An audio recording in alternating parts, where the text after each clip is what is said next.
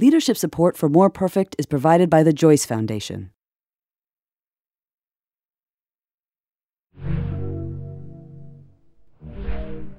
The true symbol of the United States is not the bald eagle, it is the pendulum. And when the pendulum swings too far in one direction, it will go back. Back, back, back. Back, back, back. It will go back. Hey, I'm Jad Abumrad. This is More Perfect, a series about the cases that land in front of the Supreme Court. And in this episode, which we might as well call Pendulum Part 2, we're going to take a deep dive into what might be the most horrible Supreme Court decision ever, and an attempt, 160 years after the fact, in a Hilton Hotel ballroom, to finally set it right. Hey, do you know about the USA? Do you know about the government? Can you tell me about the Constitution? This is a case that split the United States in two. We the people. So the case in question is the Dred Scott case, which, if you ask people... I was wondering if you've ever heard of the Dred Scott court case? The Dred Scott. Sounds familiar. Doesn't go well. Nothing coming up? Man, I don't know. My high school history teacher would be really mad at me right now. I don't know. I don't remember anything about it. Remember nothing? I mean, you get a lot of people who are like, was that like a civil rights thing? Probably something to do with segregation. You're warm. I'm warm. Or was it Obama? Like the name had some familiarity, yes? Yes. Dred, okay. Dred? What does that mean? Dred Scott. It's a name. I don't know. This is the first time I hear it. United States of America.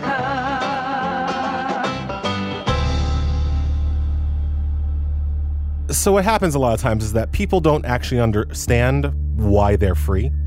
So Dred Scott is one of those fundamental decisions that lays the groundwork for the reasons why we can live in a multicultural society. This is Elie Mystal, More Perfect's legal editor. But to really understand the case, you've got to go to a place called Fort Snelling. It's a small army base about 15 minutes north of the Minneapolis airport. Snow freshly laid on the ground. And our producer, Julia Longoria, took a trip there. Right over here. And this guy... I'm Richard Josie, manager of programs here at the Minnesota Historical Society. Gave her a tour. Yep. So what are we walking into now? So what you're getting ready to see right now is the space that we think, is probably where Dred and Harriet Scott, where they lived.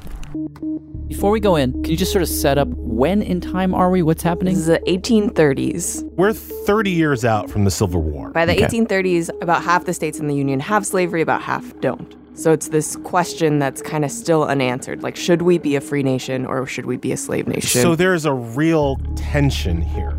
And there's a real understanding here that this might not work. And just as we're about to reach this breaking point, Army doctor named John Emerson, a white guy, definitely a white guy, slave owner, steps into free territory and arrives here to this army base on a hill. And he brings with him his one slave, Dred Scott. And now we're actually inside the fortress, if you will. And, all of the stone, all of the windows, it's kind of like, whenever I come here, I have this kind of cold feeling, even when it's hot outside. He walks us up to the back of this one squat building on the far end of the base.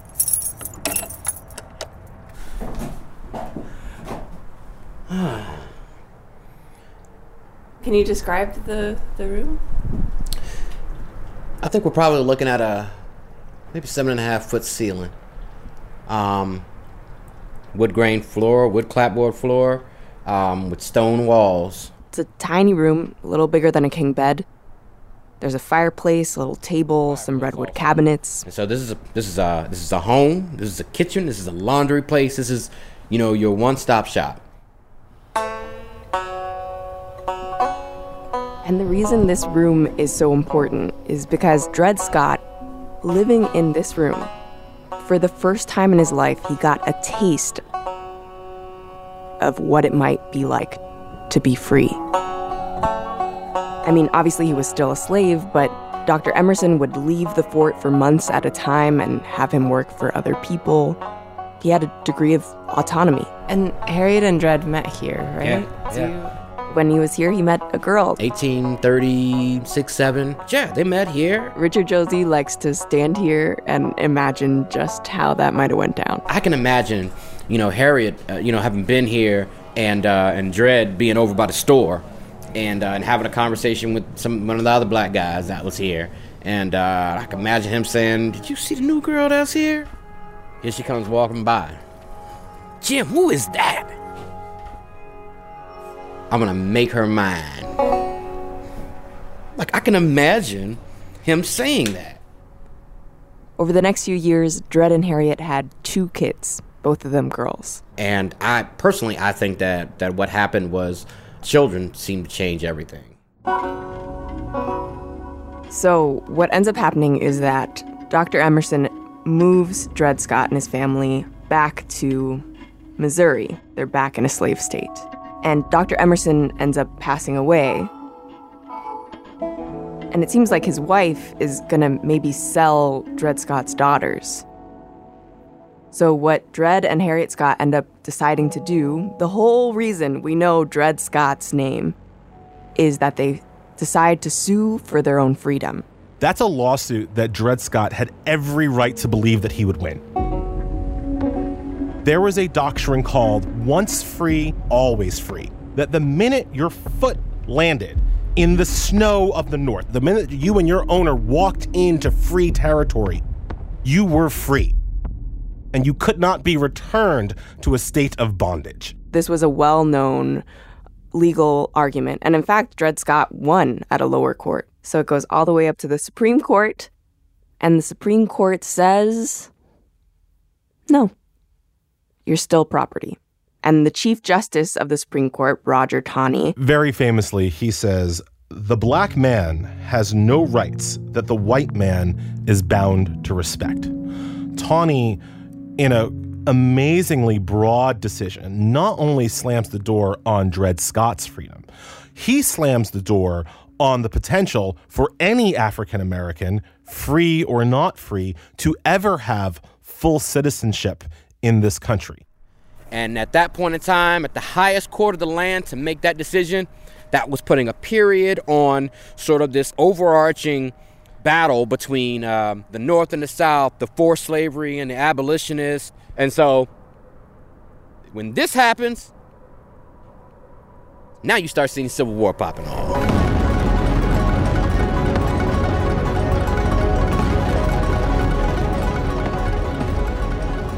Now, as far as Dred Scott, the case, is concerned, speaking legally, the 13th and 14th Amendments did come along and overturn it. But like that line, like the black man has no rights that a white man is bound to respect. Like, you can't overturn that line. And these days, as the pendulum swings and we see a rise in blatant, overt white nationalism. There's more than 36 people injured. And violence over statues. This car plowed into a crowd of people. That line still hovers above us all.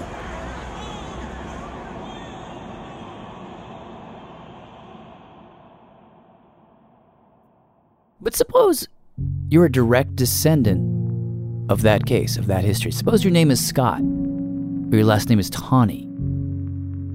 What do you do with that? Particularly now, what do you do with that history? Do you ignore it? Is it not your problem? Or do you address it? And if you do, how? Coming up next, after the break, we walk into a hotel lobby in St. Louis and get an answer we just did not expect.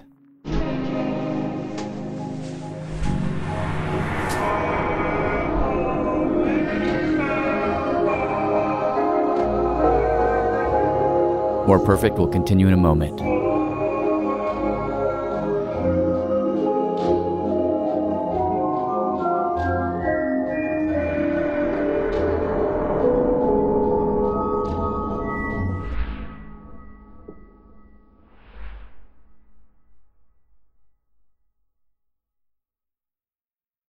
More Perfect is supported by NetSuite.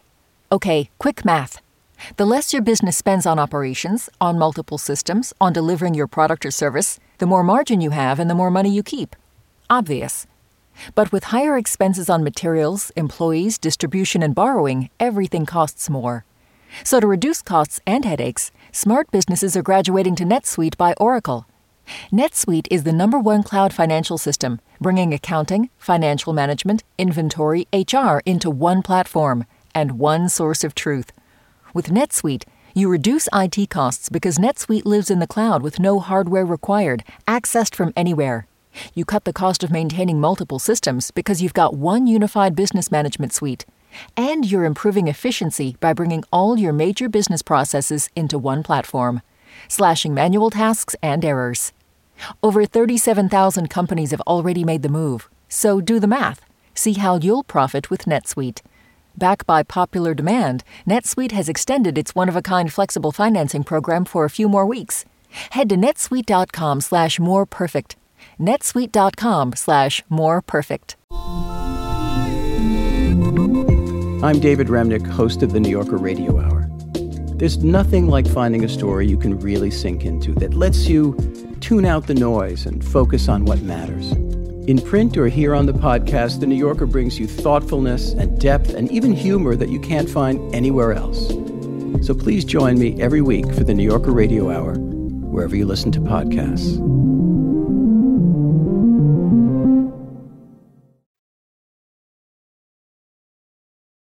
This is More Perfect. I'm Jad Abumrad. Okay, now we come to the reunion. As she was reporting this story, producer Julia Longoria was doing a little Googling, located a couple of Scott Tawney descendants, and then found out that they were actually planning to meet up, to have this kind of historic summit, which was like, we thought was bananas. So she went, and it was bananas. And as soon as she came back, she sat down in the studio and told Elie Mystal and I all about it. So where to start? So I walked into this Hilton Frontenac Hotel in St. Louis. You know, your classic hotel atrium with like a very weird carpet pattern. And I walk in and it's like, hello, darling. How are you? It's almost like a conference. Oh, you're Julia. And I'm greeted by the great-great-granddaughter of Dred Scott. Wow. And it's just amazing. I mean, literally, this is our inaugural Sons and Daughters of Reconciliation event. Name's Lynn Jackson. She's the main organizer. This was always a dream that I had about 12 years ago, that if I could meet other descendants, wouldn't that be cool? Then she immediately tells me, I'm a networker. I'm going to connect you with everyone here. That's what I like doing. And this is the Blow family right here. And immediately, she introduces me to these three people. What's your name? Mimi LeBourgeois. John LeBourgeois. I'm Ashton LeBourgeois. Who are descendants of the Blow family, the first family who owned her great-great-grandpa. Wow. Here's some more fun guests. Hello, guys. Come on in. She also introduced me to the great-great-great... And you're the great-great... Sixth great-grandson of Thomas Jefferson. Yeah. Grandson of Thomas Jefferson. I met... What's your name? I'm Bertram Hayes Davis, hyphenated. A descendant of Jefferson Davis. You know, the guy who led the Confederacy against the Union in the Civil War. And everybody's hugging, laughing. It was wild. It sounds like almost like a meeting of the Utopian Society. Yes, exactly. And the whole idea, everyone kind of wanted... Reconciliation. Reconciliation. That was like the word of the day. Reconciliation. I think a lot of the country needs that now, so I think a lot of people here... And so I'm wandering around and greeting these people, like going up, shaking hands with random people. And then I meet this one guy. My cousin, Dred Scott Madison. Lynn introduced us. Yes, Dred Madison. I am the great-great-grandson of Dred and Harriet Scott. And I look in his eyes, and I was like, holy shit. Those are Dred Scott's eyes. I mean, there's really only one picture of Dred Scott that exists, and it's from around 1857. He's wearing a suit, staring straight at the camera, and his eyes are like almost glassy, and his pupils are really big, and it's just striking. I felt like I was looking right into those same eyes. And have you always known that you're related to Dred Scott? I imagine yes. What's your relationship to that history? What do you, when you think about it, what do you feel? I have mixed feelings. Based on what Chief Justice Taney said and the decision they made, you're a subhuman species with no rights a white man is bound to respect. Blacks have no rights that white men are bound to respect. That still resonates today, in my opinion.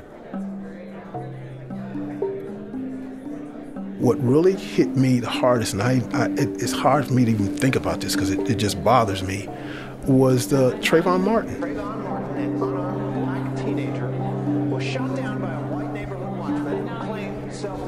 This kid was walking home from a store. Wasn't bothering him, wasn't breaking any laws. Someone decided to follow him, pull up on him, and ended up murdering him. That guy parked his car, got out of his car, invaded this young man's space, and murdered him, and used the stand your ground law. And that's a perfect example of your ground is yours until I decide it's not. I meet Dred just as he is about to shake hands for the first time with the family who owned his family. A whole lot of stuff that goes through your mind. Are they gonna be butt heads? Are they gonna be arrogant? That all goes through your head. But you have to approach people. You have to approach people for who they are. You got to have an open mind. And one of the most striking things I learned from Dred Scott Jr., and also from his sister Barbara. I'm Barbara McGregory. I'm Dred Scott's great-great-granddaughter.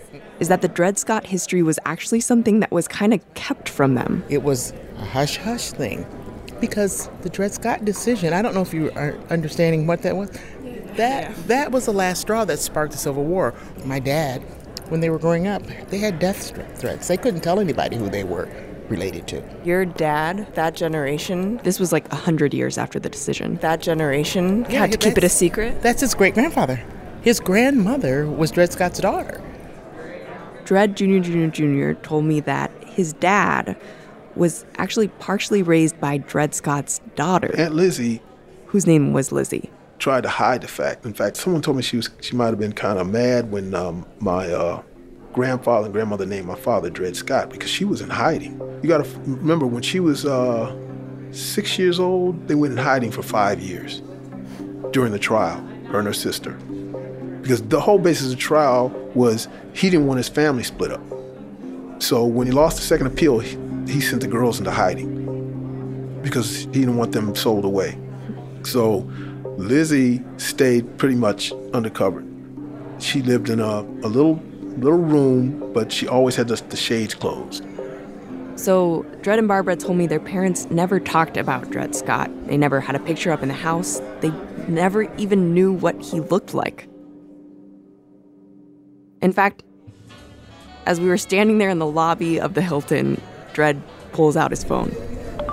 Photos of Dred Scott. Okay, pictures of Dred Scott. And he brings up the photo on Google. Wait. That's the actual photograph. That's the actual photograph. That's the actual photograph, which looks, let's see. It looks like this. That's it. Yeah. So can you describe it? Really dark eyes. He's wearing a suit. Like he was impressed, I think. Like you wouldn't expect a slave to be dressed so nice. Wait, is that the first time he's seen the picture of Dred Scott? No, it's not the first time. But it seemed like he was noticing things in it for the first time. Looks really dignified and stern in that picture. But he looks like a man who's gone through it and is ready to go through some more. He does.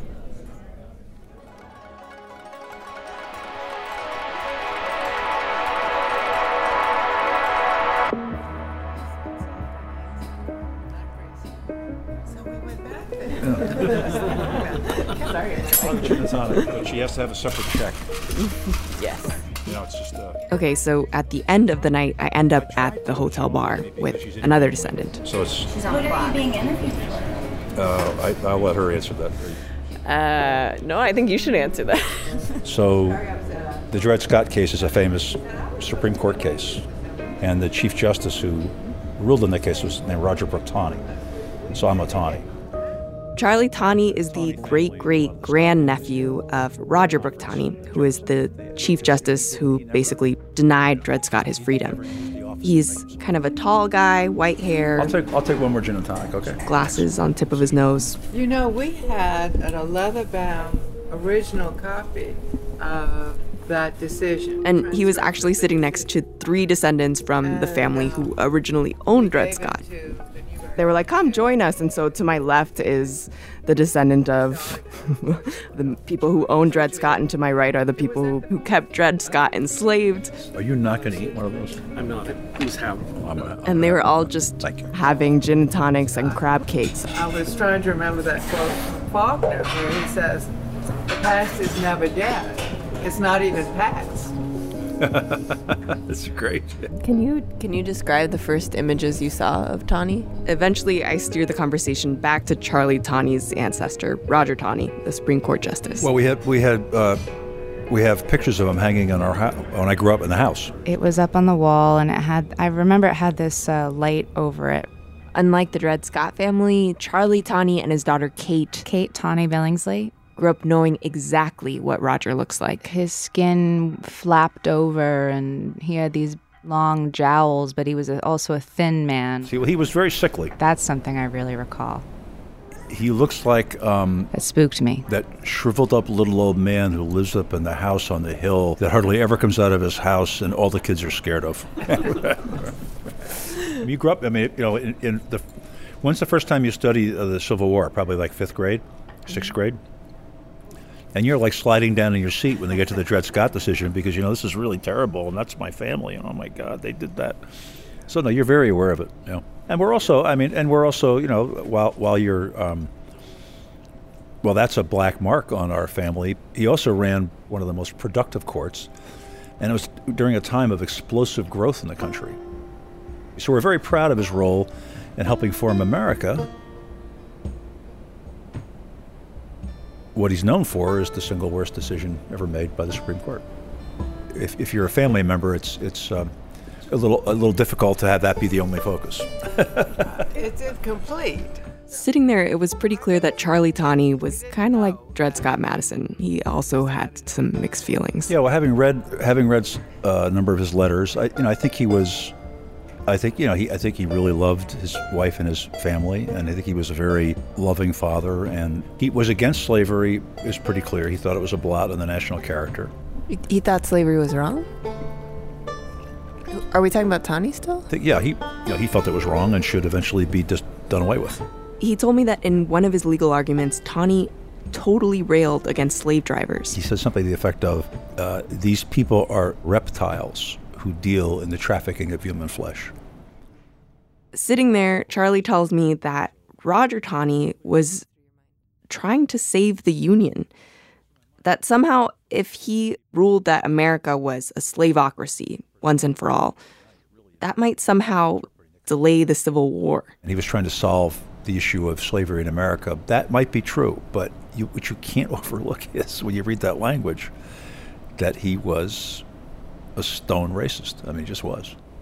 And I asked them, like, when you met the Scotts, like, what did you feel? Like, did you feel like you wanted to communicate something to them? And the Blow descendant, you know, the family who originally owned Dred Scott, said, yeah. Yeah, like, we're sorry. And I was like, I turned to Taney and said, like, have you ever actually apologized? And he was like, I don't know. I don't know if I ever used those words. I don't recall ever using those words.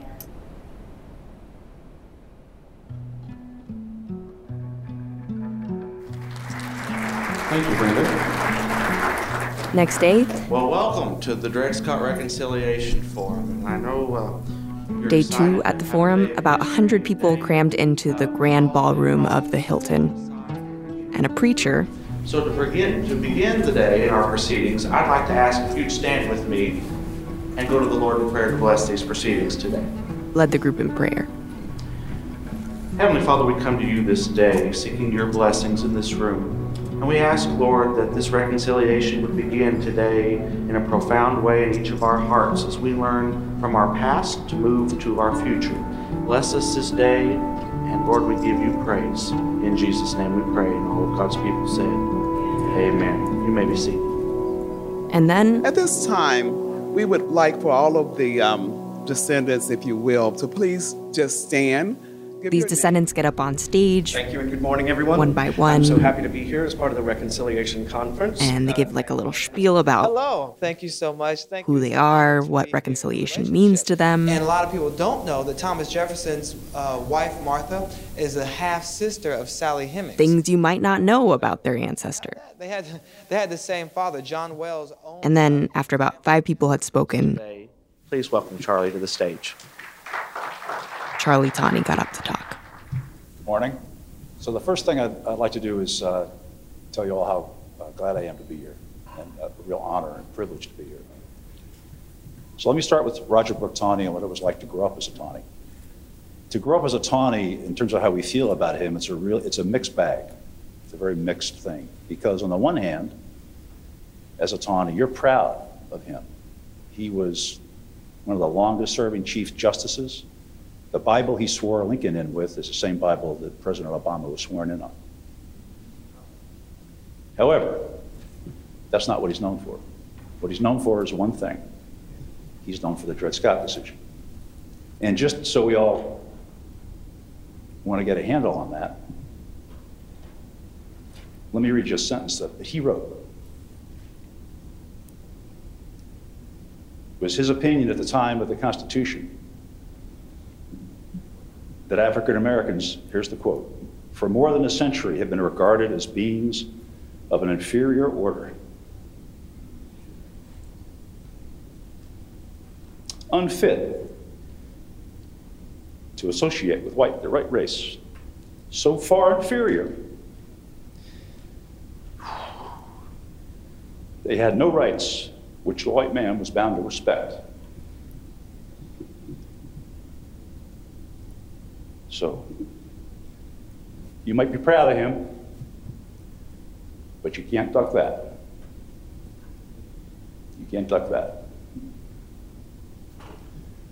So, I looked up reconciliation.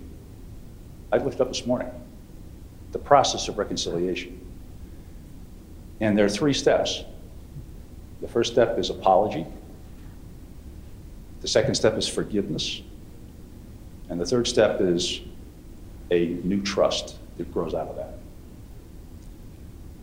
But someone asked Kate about this issue of apology, and what Kate said was, my daughter said, was she said, you know, a Tawney bringing an apology to a Scott is like bringing a Band-Aid to an amputation. It is not enough. But he was like, you got to start somewhere. So let's make a little history today. From the Tawneys to all the Scots, you have our apology.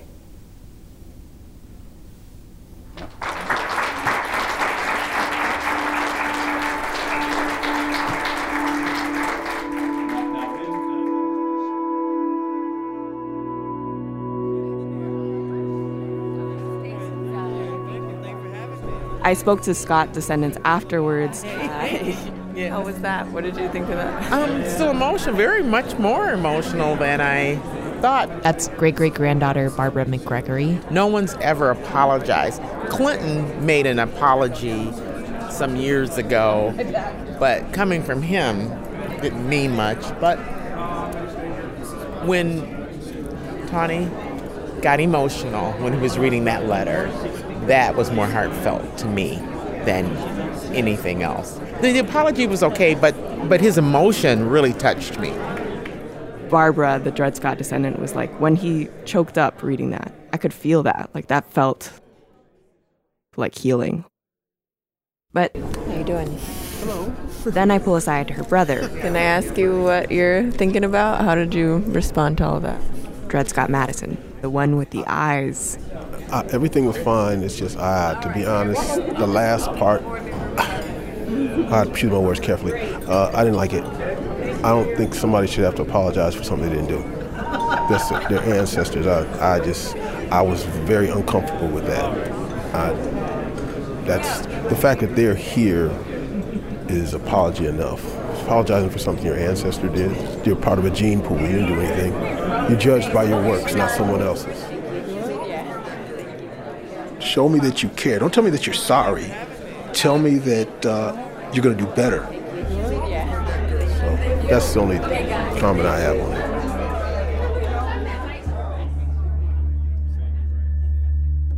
Couple final notes. When we talked to Dred Scott Madison later, he was pretty clear that Charlie Tawney is already doing a lot of good. He's helping the Dred Scott Foundation to raise money. That's why he felt that Charlie didn't need to apologize. Also, when we started the story, there were statues of Roger Brooke Tawney in Annapolis and in Baltimore, both in front of courthouses. This is actually how the Tawneys and Scotts, one of the first ways that they'd come together. They had decided collectively on a plan to amend those two statues. Rather than take them down, they had decided to put a Dred Scott statue next to them. That had been the plan. They'd been working on it. They had met with politicians. They'd met with the mayor of Baltimore. But then, as we were finishing up the story, Good Morning Maryland begins now with breaking news. Charlottesville happened.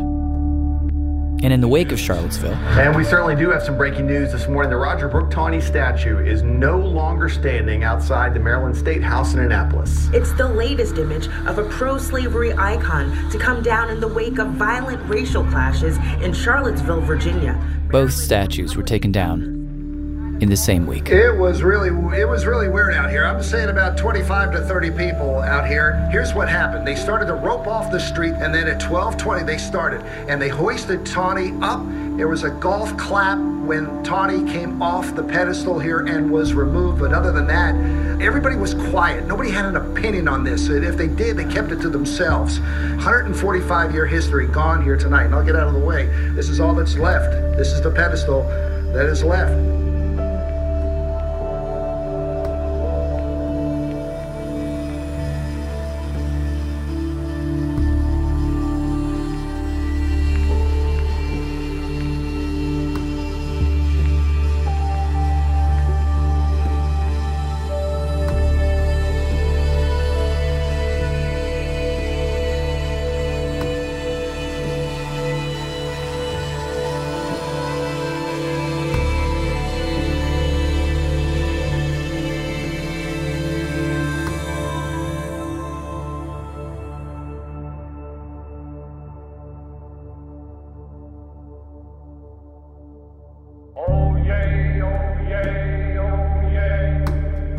More Perfect is produced by me, Jad Abumrad, Susie Lechtenberg, Jenny Lawton, Julia Longoria, Kelly Prime, Sarah Kari, Sean Ramaswaram, and Alex Overington. Alex, go. With Ellie Mistal, Christian Farias, Linda Hirschman, David Gable, and Michelle Harris. Thanks to Kate Tawney Billingsley, whose play A Man of His Time helped inspire this episode. Supreme Court audio is from Oye, a free law project in collaboration with the Legal Information Institute at Cornell. Leadership support for More Perfect is provided by the Choice Foundation. Additional funding is provided by the Charles Evans Hughes Memorial Foundation.